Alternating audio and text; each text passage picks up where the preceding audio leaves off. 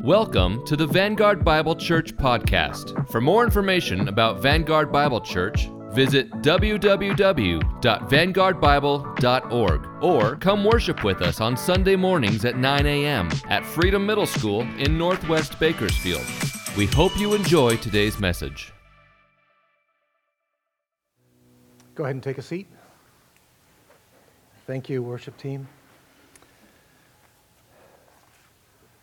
We're going to spend the bulk of our time today in John chapter 9. If you have your Bibles, I presume you have your Bibles. You want to turn there? John chapter 9. I want to ask you a question before we get into that specific text, and that is this. Why did the Jewish leaders hate Jesus so much? I'm talking about a red-faced, toxic, vein-popping hatred for the Lord Jesus Christ. Why did they hate him so much? He was walking around with these disciples, doing good works, feeding people, taking care of people, teaching people, not asking for anything. But the Jewish leaders hated him with an irrational hatred that led to his crucifixion.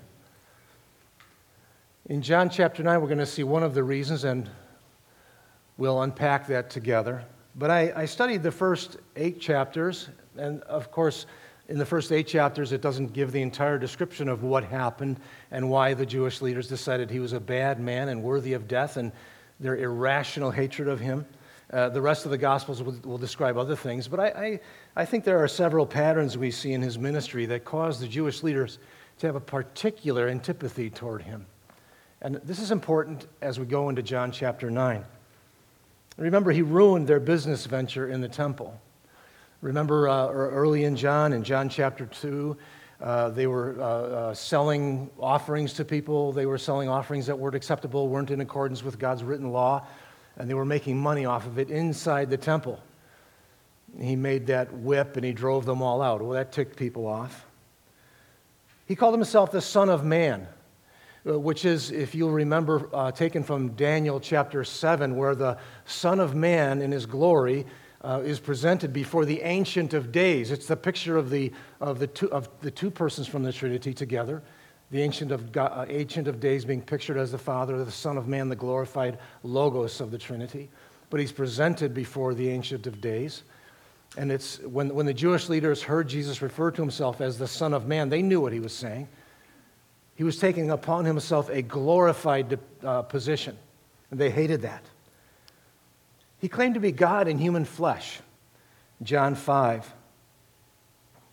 He didn't say, I am God, but he used the term I am. They sought to kill him, John 5 says, because he called himself God's son, making himself equal with God. They hated that. Jesus accused them of seeking glory from one another. Rather than seeking glory from God or seeking God's pleasure, these leaders, these men, sought glory from one another. Aren't you great? You're fantastic. Oh, I think you're just wonderful. You must be a godly man. And Jesus said, no, that's wrong. You guys love the wonderful greetings in the marketplaces, and you love to wear phylacteries on yourselves. You seek glory from one another. They hated hearing that. He seemed ordinary. He was ordinary in the flesh, if you just looked at him. He wasn't formally educated. He didn't have the right pedigree for respect among the Jewish leaders. He went to no particular school for training, but people listened to him. They listened to every word he said, and they followed him. He was such an ordinary man. Then John 6, they said, well, isn't this Joseph? Isn't this Joseph's son, the son of Joseph? He's just an ordinary guy. In fact, he's from that little stinking town called Nazareth. Who does he think he is? Who do you people make out him to be? He's a nobody. He caused divisions among the people. Some people accepted him and wanted to name him the King of the Jews right away and make him a political king. Some wanted to arrest him. Some hated him, the Jewish leaders in particular. He caused divisions among the people, which made it hard for them to lead the people, to keep them under subjection. How about this one? Jesus insulted their very core. He said that they loved Satan himself, and that they didn't love God, they loved Satan. You are the son of your father, the devil, he said in John 8. Just prior to John 9, he said, you are the son, you are of your father, the devil. Your will is to do your father's desires. Satan himself. That's why. Head-spinning fury at Jesus. And then the final one, he healed on the Sabbath. We saw in John chapter 5, you may recall, the healing of the paralyzed man at the pool of Bethesda, where Jesus healed him and told him to take up his mat and go home. And then they said, well, the Jewish leaders said, you're not supposed to do work on the Sabbath. You're taking up your mat, you're bearing a burden, carrying your mat, and going home. That's working on the Sabbath. It's probable that the man was walking all over Jerusalem in celebration of his newfound legs. It's important to remember as we go into John chapter 9 that the Sabbath was really very important. It's the fourth commandment. From Exodus 20, verse 8, it's the fourth commandment. You do no work on the seventh day. God made the world in 6 days. On the seventh, he rested. Do no work. The problem is what entails work. Remember that Jesus called himself the Lord of the Sabbath?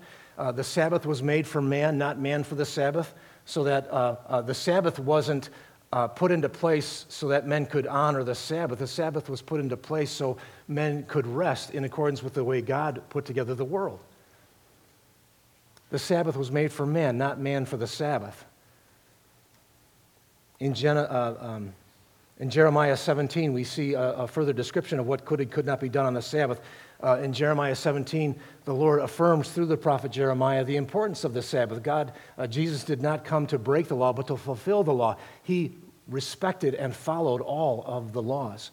The problem was that the written law from Exodus, or the written law that we're focusing on in Jeremiah, was not the oral tradition. What the Jewish leaders did is they had the written law from God himself, and then they put fencing around it. They put a layer of fencing around it to protect the law. And then they put another fence around it to protect the law. And so if you broke the fence, you broke the law. If you broke the fence, you broke the law. There are about 39 types of work that the Jewish leaders said you could not do on the Sabbath.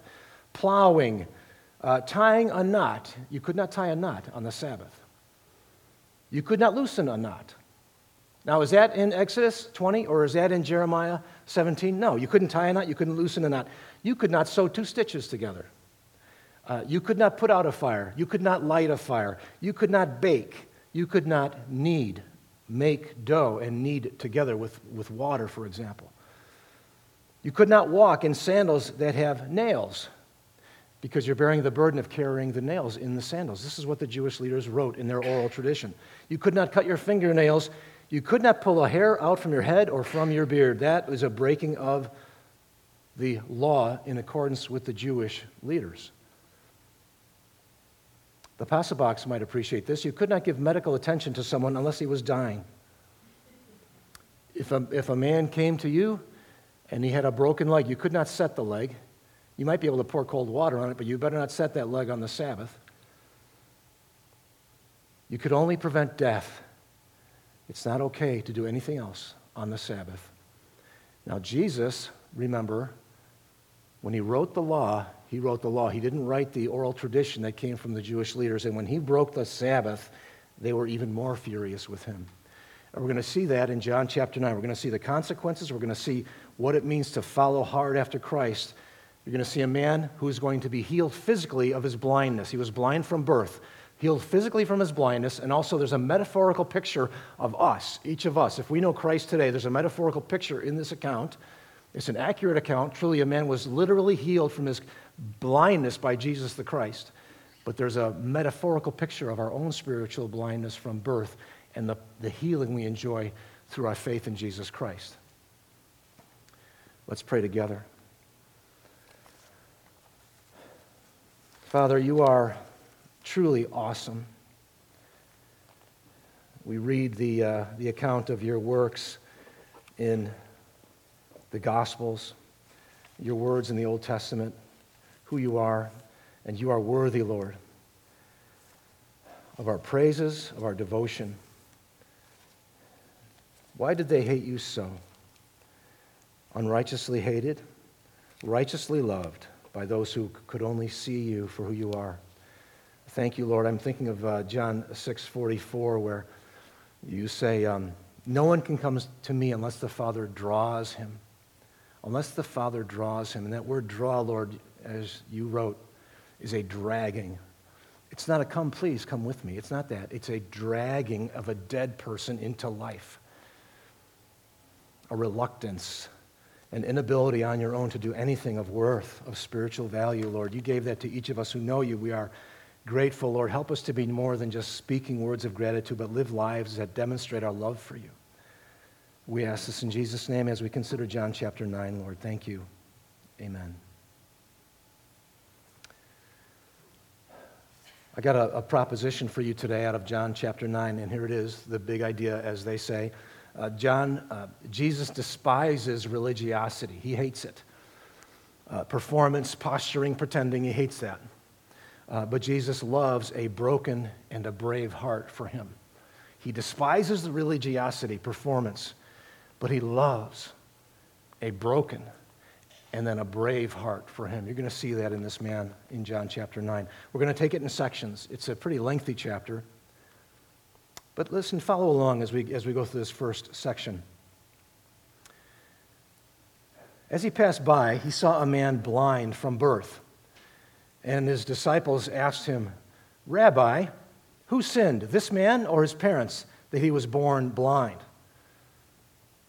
Jesus said, it was not that this man sinned or his parents, but that the work of God might be displayed in him.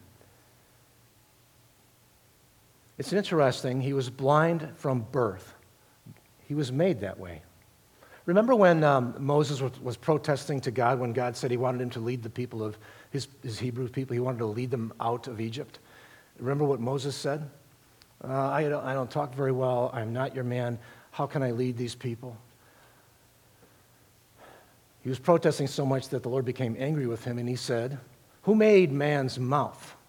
Who made the deaf, the mute, the seeing, or the blind? Was it not I? Now go to Pharaoh. Who made man's mouth? Who made the deaf, the seeing, or the blind? God made him this way. God makes people as he makes them. He decides for his own sovereign purposes to make us as each of us is. But the Jewish people had this thought that sickness or defects are the result of sin. The interesting thing is that he was blind from birth. What sin could he have possibly done in his mother's womb? What sin could he possibly have done? There was a school of thought within Judaism that, yes, an unborn child could sin. I can't even begin to discuss that. We don't have enough time to go through that. But we would say that's not exactly right thinking. Who sinned? There was a presumption that his followers even had that this man sinned or his parents sinned, that he was born blind. Remember, I just quoted from Exodus, God's word to Moses. And Jesus said, in accordance with that thinking, it was not that this man sinned or his parents, but that the works of God might be displayed in him. There's a purpose that he had for making this man blind, and we're going to see that purpose. Years later, the purpose is revealed. And can you imagine the man born blind? And back in those days, if you were born blind, boy, you were in trouble. You had nothing to do but beg. If you didn't have a family that could take care of you, you were in deep, deep trouble. You couldn't work. All you had was begging. It was not that this man sinned or his parents. Why? But that the works of God might be displayed in him. Verse 4, we must work the works of him who sent me while it is day. Night is coming when no one can work. As long as I am in the world, I am the light of the world. Remember in even the first verses of John, chapter 1 of John, in him was life, and the life was the light of men, and the light shines in the darkness, and the darkness did not comprehend it or understand it. He is the light, and he's saying, as long as I am present with you, in the day, it's daytime. The night is coming when I'm not going to be with you, when no man's going to be able to work. Until when? Until Pentecost, when the Spirit comes. Work the works of him who sent me while it is day. Night is coming. I won't be with you anymore when no man can work. Verse 5, as long as I'm in the world, I am the light of the world. Now, having set the table that way, he goes to the man. He spat on the ground, and he made mud with his saliva. He spits on it, makes mud. Remember the law against kneading, against mixing so that there's dough? That's funny. It is funny, but it's what they accused him of. He broke the Sabbath because he was kneading. He was preparing something for baking, evidently, which you couldn't do. But he spits on the ground. By the way, in the Jewish mind, there's a lot of value in the spit of a holy man, a godly person. But boy, when he spits on the ground, in the dirt, and he makes mud, and he puts it on the man's eyes, the Pharisees, the Jewish leaders, the scribes, said that is working on the Sabbath. He set the table, and verse 6, then he moves. He spits on the ground, makes mud with his saliva. He anointed the man's eyes with the mud, and then he tells him to go wash in the pool of Siloam, which means sent. He was sent to the pool to wash. He went and washed, and he came back seeing. So Jesus worked on the Sabbath. Don't forget, he is the Lord of the Sabbath. It's interesting, being Lord of the Sabbath. He decides what the Sabbath is and what it is not. He decides, not the Jewish leaders.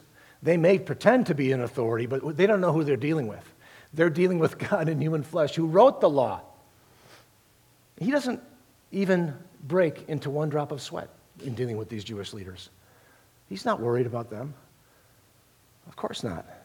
It's always amazing to think about if you could be there when Jesus was doing these things. He tells the man, go to the pool and wash.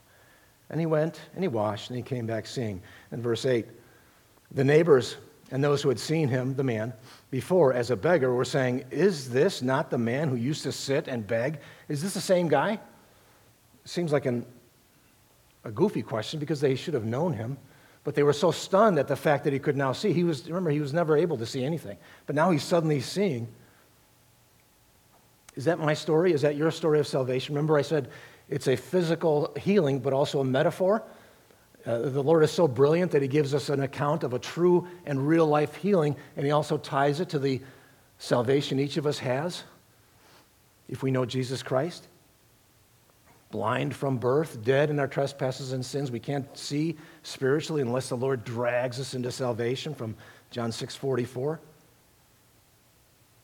He comes, he gives the man his saliva mixed with mud, and the man comes back seeing. All of a sudden, just like that, you're saved. The man's not saved yet in this story. You'll see the progression. So the neighbors are stunned. Isn't this the guy who used to sit and beg? Isn't this the guy who used to be a pagan in the metaphor? Some said, it's he. Certainly it's him. Others said, no, he's like him. He looks like him. But the man kept saying, I am the man.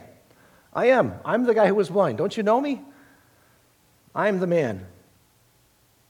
So they said to him, then how were your eyes opened? And he said, the man called Jesus made mud and anointed my eyes and said to me, go to Siloam and wash. So I went and I washed and I received my sight. It's as simple as that. I remember when I got saved, the pastor who led me to the Lord to receive Christ as my Savior, I said, people are not going to understand this because I was a flaming pagan. And he said, well, just tell them you were blind and now you see. And I did. Didn't help much. Didn't help much at all. They thought, well, you're quoting the Bible now. What's wrong with you? It's okay. You notice he calls Jesus the man called Jesus. The man called Jesus. All he knows at this point is that this man called Jesus came, told me to do this, and I did it. I went and I washed and I received my sight. And that's good enough for him to say. That's good enough for each of us to say if we don't know much, and this guy didn't know anything yet other than God, that Jesus healed him. They said to him, where is he? And he said, I don't know where he is. I just got my sight, right? I don't know where he is. I don't understand what happened, is what he's saying. Verse 13. So they brought him to the Pharisees. They dragged him over to the Pharisees, who were going to be very unhappy people, even more unhappy than they were a minute ago. Now here comes trouble.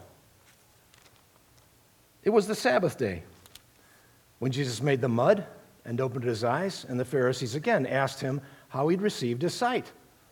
And he said to them, he put mud on my eyes and I washed and I see. He put mud, I already said this, he put mud on my eyes, I washed and I see.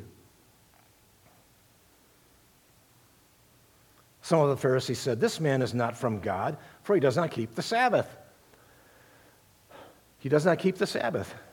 Remember the oral tradition, not necessarily the law of God. Now, if the oral tradition were correct, if it were in alignment with God's law, they were correct. But the Sabbath rules they met up were not in line with God's law. They broke God's law. They added more burdens to people than God himself did. Some said he's not from God. He doesn't keep the Sabbath. But others said, how can a man who is a sinner do such signs? And there was a division among them.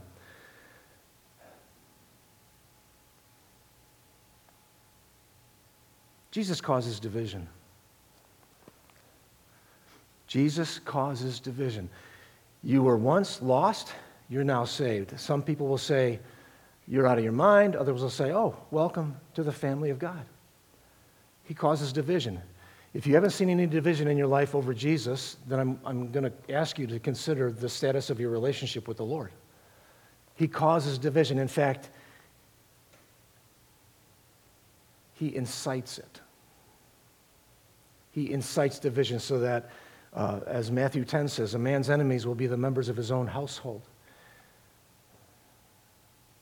Wife against husband, mother-in-law, daughter-in-law, all the relationships in the home. Someone comes to Christ, he causes division. He incites it. I did not come to bring peace on the earth, but a sword, he said. In our culture, we are coming closer and closer to the day. I know that James Kellums last week said, it's not cool to be a Christian today. And he's right, it's not cool to be a Christian. And as we go further and further down this path of a post-Christian culture where Christianity is not even respected, it's despised, you're going to see more of this, that Jesus causes division, and he will incite hatred just because of the culture in which we live.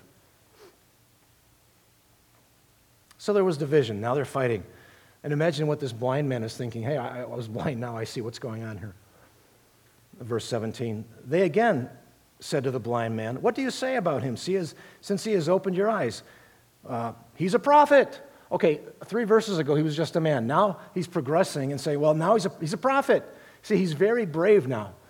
He's very brave. He realizes what's going on. He's got some sense of stirring in his heart of what has just happened, that Jesus is causing division over his healing of himself as a blind man. He was born this way. He's causing division. There's surprise, there's mystery.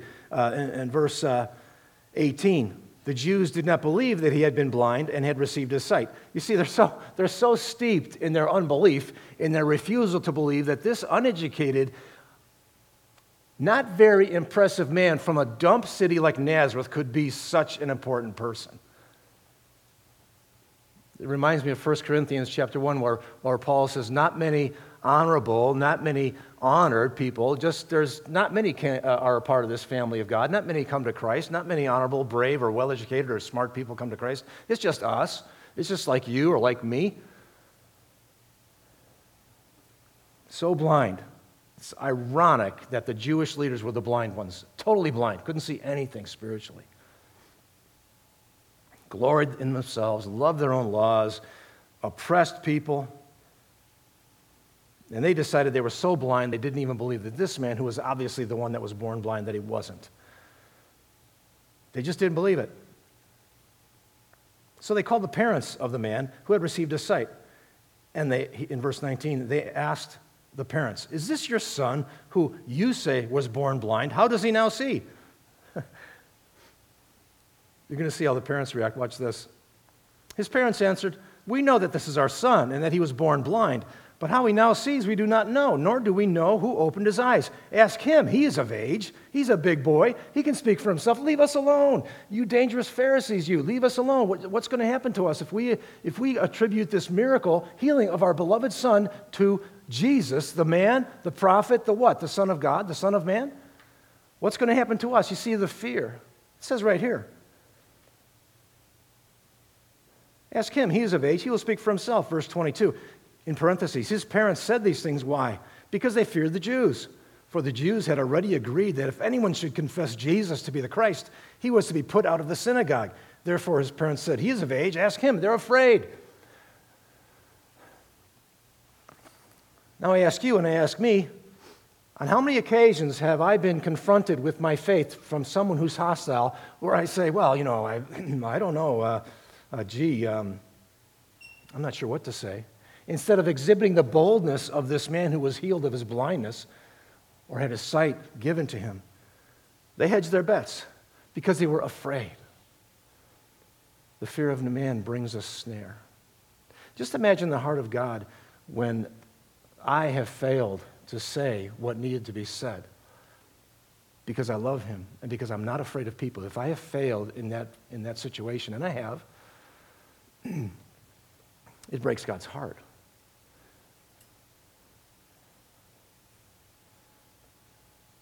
If we could only get a grip on the personhood of God, of the personality of God, that he has feelings, things he likes, things he dislikes, things he loves, things he hates. He loves a heart devoted to him. He loves a broken, brave heart for him.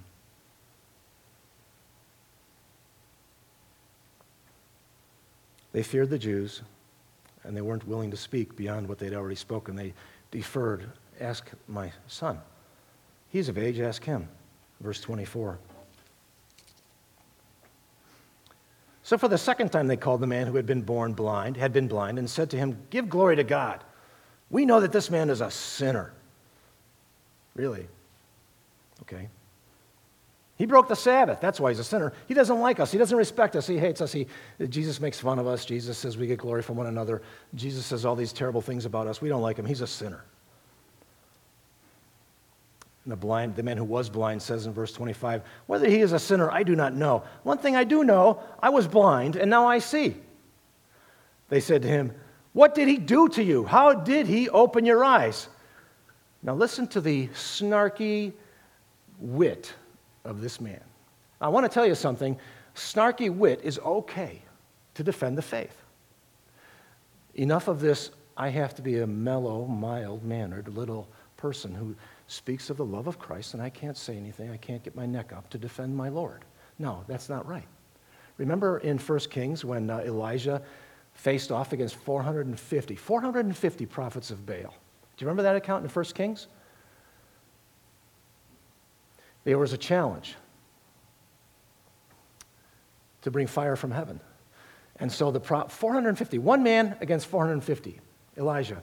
And if you remember the account, the prophets of Baal were cutting themselves and screaming out, and Elijah starts mocking them. He says, shout louder, shout louder. Maybe he's asleep. Maybe he's relieving himself. A nice way to say maybe he's going to the bathroom. You're God. He's mocking them. He's merciless in his mockery of them. He's a prophet of God. And then later, just to show you Elijah was just a man, he is threatened by a woman named Jezebel, and he flees for his life. He faced off against 450 prophets of the devil himself, and he's sent fleeing by a woman who threatens him. Okay, he's just a man on the mountaintop and a man in the valley, failing. A great man nonetheless. Listen to how witty this man is. Let it be an example to us. And Jesus does not rebuke him. It's okay to be witty and aggressive in defending our Lord. It's good, actually. Let's learn that from this man. They said, what did he do to you? The third time they're asking him. They don't want to believe. And he said, what did he do? How did he open your eyes? And he answered them, I have told you already, and you would not listen. Why do you want to hear it again? Do you also want to be his disciples? You Jews, you want to be his disciples? That's pretty snarky. It's pretty smart mouth. Well, hey, do you know who you're talking to? You're a blind man, and you now are yelling at the Pharisees who have the power to throw you out of the synagogue, and you don't care. Do we care? If I speak in my work or in my neighborhood, with my neighbors of people, if I talk to them about the faith, do I care if they're opposed? And am I willing to do what it takes within the boundaries of righteous indignation and righteousness to speak of him with boldness? Not caring what they think, but thinking, what does God think? What does God think of me right now? Because I may not do it perfectly. I may not even do it really well, but I'm going to do something. I'm not going to be accused by the Lord of being a coward. Why didn't you speak? Because we'll all face the judgment seat of Christ. All of our works will be examined. He'll examine me, he'll examine you. You're going, I'm going. Boy, may that day be one where he says, well done, good and faithful servant. Enter into the joy of your master. We're all being watched by the Lord, empowered by him, if we will only follow. Do you want to be his disciples? And they reviled him. Oh, man. They reviled him. They were accusing him of all kinds of wickedness not even recorded here. And they say, you are his disciple, but we are disciples of Moses. We know that God has spoken to Moses, but as for this man, we do not know where he comes from. And that's an interesting thing. Just a few verses ago, they said they know where this man comes from. In John 7:27.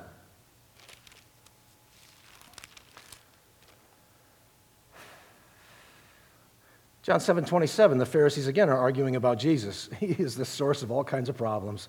Good for him, good for us, Lord. John 7:27, but we know where this man comes from. And when the Christ appears, no one will know where he comes from. But we know where he comes from. We know where he comes from. Jesus says in another section, you don't know where I come from. He's driving them out of their minds. They know he's from Nazareth.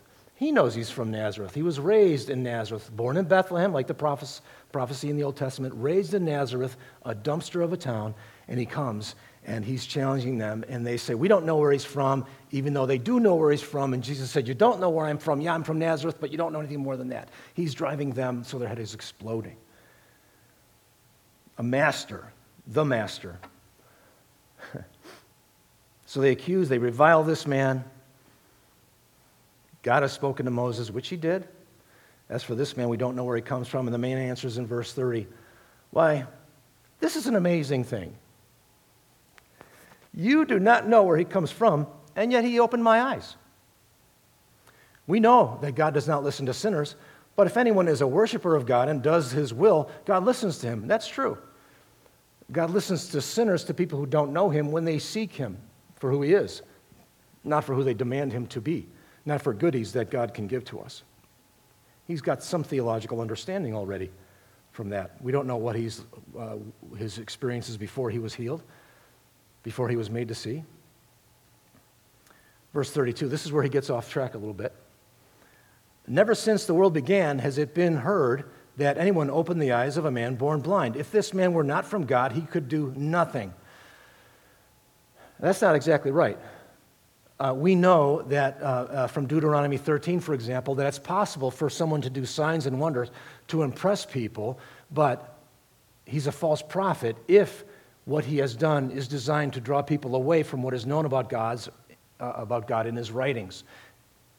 If the prophet does a sign or a wonder that is meant to draw people away from the reality of who God is, he is to be stoned because he's a false prophet. You can see that in Deuteronomy 13. Now, understand, I'm not saying the Bible's not accurate. What I'm saying is the Bible accurately says what this man said. Verse 34, they answered him, you were born in utter sin. Now, that's an interesting thing. That's a cruel reference to the man's birth as a blind person. You were born in sin. Not like us, the Pharisees, the godly people. You're born in sin. You've been a sinner. You were born in utter sin, the worst of the worst sinners. That's you.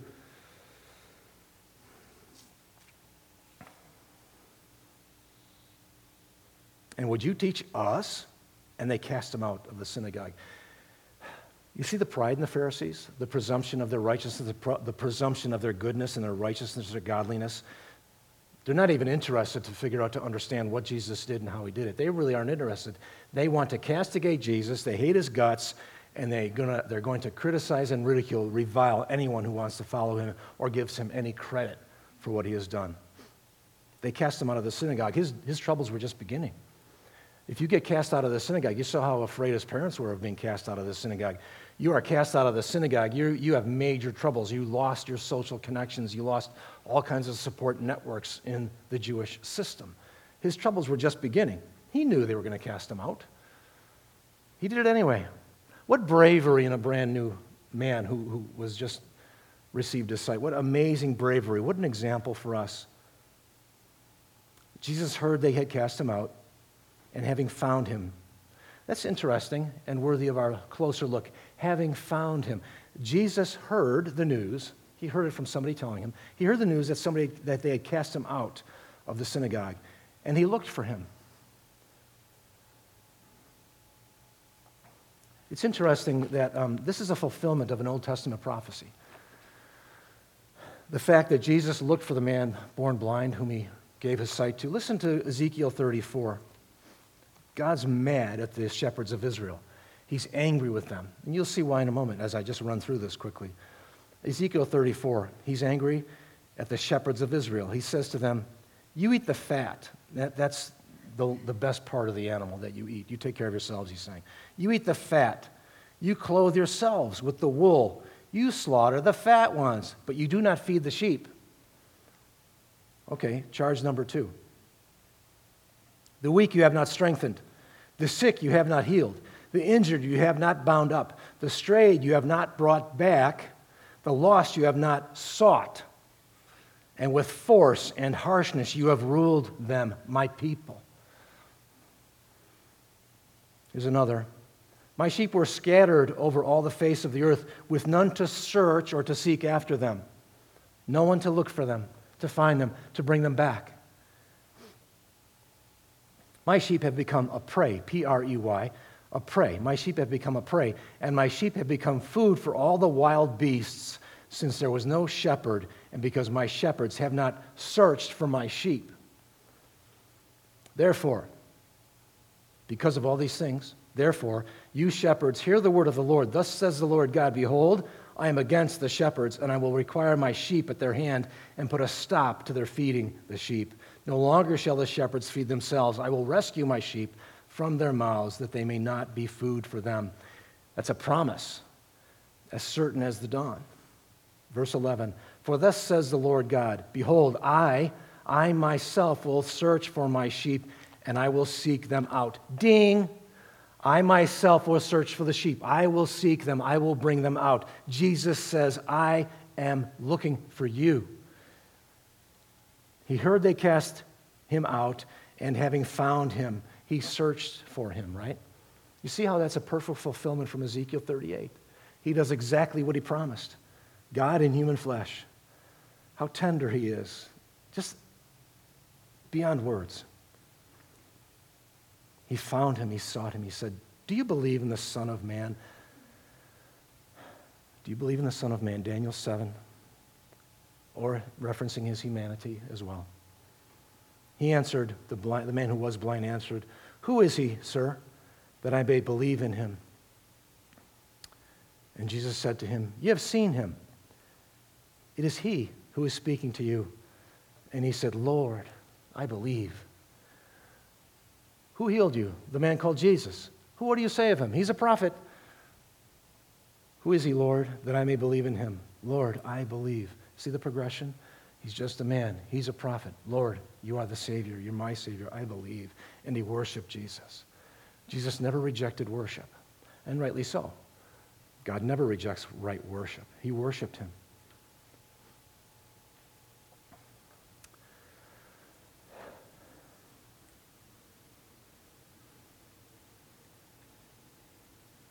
Verse 39, Jesus said, for judgment I came into this world, that those who do not see may see, and those who see may become blind. What in the world is he talking about? I've not come in the world to judge the world, but that through him, he did not come in the world to judge the world, but that through him the world might be saved. But this is the judgment. This is from John 3:16 onward. But this is the judgment, that men love the darkness rather than the light because their deeds were evil. They demonstrated their love of the darkness by their deeds.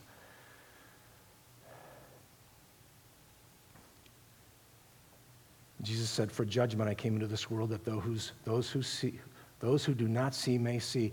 If you came to Christ, and I'm sure you did, you came to Christ in a certain neediness. God loves that, a broken heart. We're recognizing your own need, recognizing the worth of Jesus.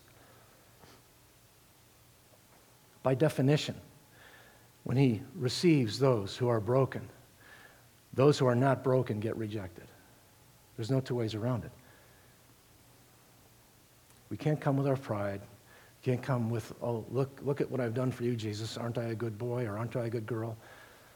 You do it because you love him.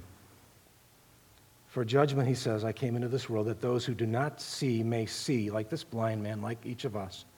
And those who see may become blind. The Pharisees thought they saw, but they were completely and utterly blind to the spiritual reality. Hateful. It's an irrational hatred. There's an irrational hatred the Jews had for Jesus, much of what you see today. When you see irrational hatred for your faith, someone who just cannot comprehend it, it's demonic. There's an irrational hatred for you and then a picking at you and your character, a looking for any flaw that can be expanded upon and be a source of accusation. Some of the Pharisees near him heard these things. It's obvious that by that statement that he was not speaking privately with the man. He was speaking in a way that others could hear. They heard him and they said to him, are we also blind? Yeah. Yes. But Jesus said, if you were blind, you have no guilt. But now that you say we see, your guilt remains. Jesus saves the spiritually poor, and he condemns the spiritually rich. So, the proposal for the day, Jesus despised religiosity. He despises religiosity. He loves a broken heart. And he loves a brave heart that speaks for him, no matter how inept we might feel we are. And this man wasn't a theologian, but boy, what a brave man. What a man willing to speak up for Christ, even though he knew very little. He loves that. I wanted to, you may have heard about Oswald Chambers. He was a Scotsman who died in 1917. He wanted to be an artist as a young man, but he sensed the Lord wanted him to go into ministry. Just the Lord pushed him that way. And he died in 1917, and he was serving as a chaplain, for lack of a better term, in World War I in Europe. And he became ill. He was only like 48 years old. But he became ill, and he refused care because he wanted it to go to others who were wounded in battle. But the fact is that when he was so sick, he had a ruptured appendix, and they did emergency surgery on him, but they couldn't save him, and he died.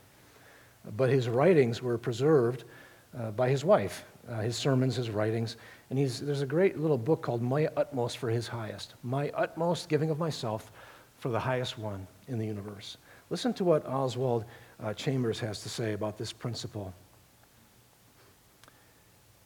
Have I ever been carried away to do something for God, not because it was my duty or because it was useful, nor because there was anything in it at all, except the fact that I love him? Have I ever realized that I can bring to God things which are of value to him? Not divine, colossal things which could be recorded as marvelous, but ordinary, simple human things which will give evidence to God that I am abandoned to him. That's the ticket.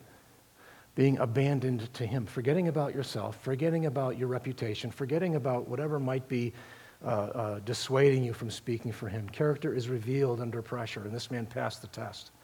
This man who was born blind. Character is revealed under pressure, even as someone who was just getting to know Jesus. He passed the test. Doing things that are not colossal. You don't have to go off to Afghanistan to become a missionary. Just the ordinary things God is pleased with. Jesus said in John 14:21, he who has my commandments and keeps them, he it is who loves me. And he who loves me will be loved by my Father, and I will love him, and I will reveal myself to him. The more you go through trials, and the more you pass the test, 5th grade, 6th grade, spiritually, 7th grade, 8th grade, high school, if you pass the test, if you endure and you persevere and you learn and you grow, the ironic thing is that the closer you become to Christ, the more he reveals himself to you. You have a history of relationship to him. You young people haven't lived long enough yet to understand that deeply, but it's true for you as well. In 20 years, as you still follow Christ, you look back and you see things that you endured as a young person, and you'll be closer to him as you persevere, as best you know. Not perfectly, not without stumbling, but as best you know how. It's the brave heart that is willing to stand for Christ, that gets the privilege of being closer to Him even in your difficult days. We hope you've enjoyed this Vanguard Bible Church podcast. You can find more sermon messages online at vanguardbible.org. Have a great week, and we hope we'll see you soon.